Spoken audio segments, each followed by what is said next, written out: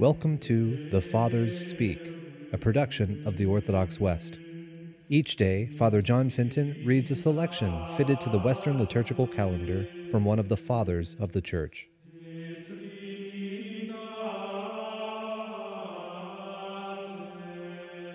On this Holy Thursday, let us listen to a portion of a homily by our Father among the Saints, Augustine.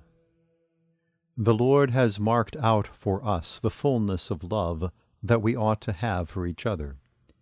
He tells us, "No one has greater love than the man who lays down his own life for his friends." In these words, the Lord tells us what the perfect love we should have for another involves. John, the evangelist who recorded them, draws the conclusion in one of his letters. As Christ laid down his life for us, so we too ought to lay down our lives for our brothers. We should indeed love one another as he loved us, he who laid down his life for us. This is surely what we read in the Proverbs of Solomon. If you sit down to eat at the table of a ruler, observe carefully what is set before you. Then stretch out your hand, knowing that you must provide the same kind of meal yourself. What is this ruler's table, if not the one at which we receive the body and blood of him who laid down his life for us? What does it mean to sit at this table, if not to approach with humility?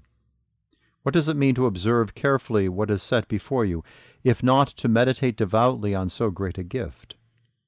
What does it mean to stretch out one's hand, knowing that one must provide the same kind of meal oneself, if not what I have just said?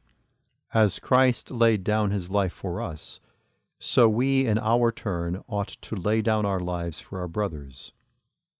This is what the Apostle said.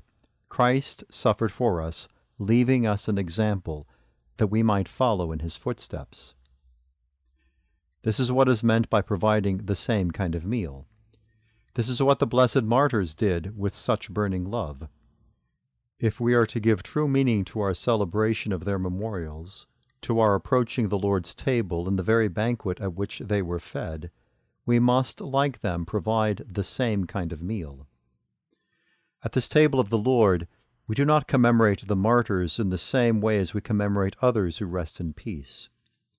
We do not pray for the martyrs as we pray for those others. Rather, they pray for us that we may follow in their footsteps. They practiced the perfect love of which the Lord said there could be none greater. They provided the same kind of meal as they had themselves received at the Lord's table. This must not be understood as saying that we can be the Lord's equals by bearing witness to him to the extent of shedding our blood. He had the power of laying down his life. We, by contrast, cannot choose the length of our lives, and we die even if it is against our will. He, by dying, destroyed death in himself. We are freed from death only in his death. His body did not see corruption. Our body will see corruption and only then be clothed through him in incorruption at the end of the world. He needed no help from us in saving us. Without him we can do nothing.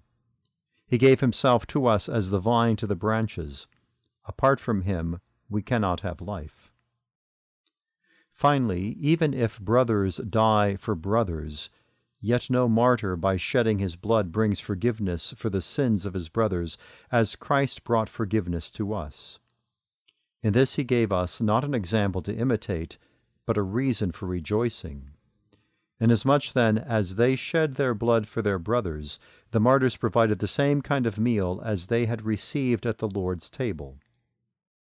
Let us then love one another, as Christ also loved us, and gave himself for us.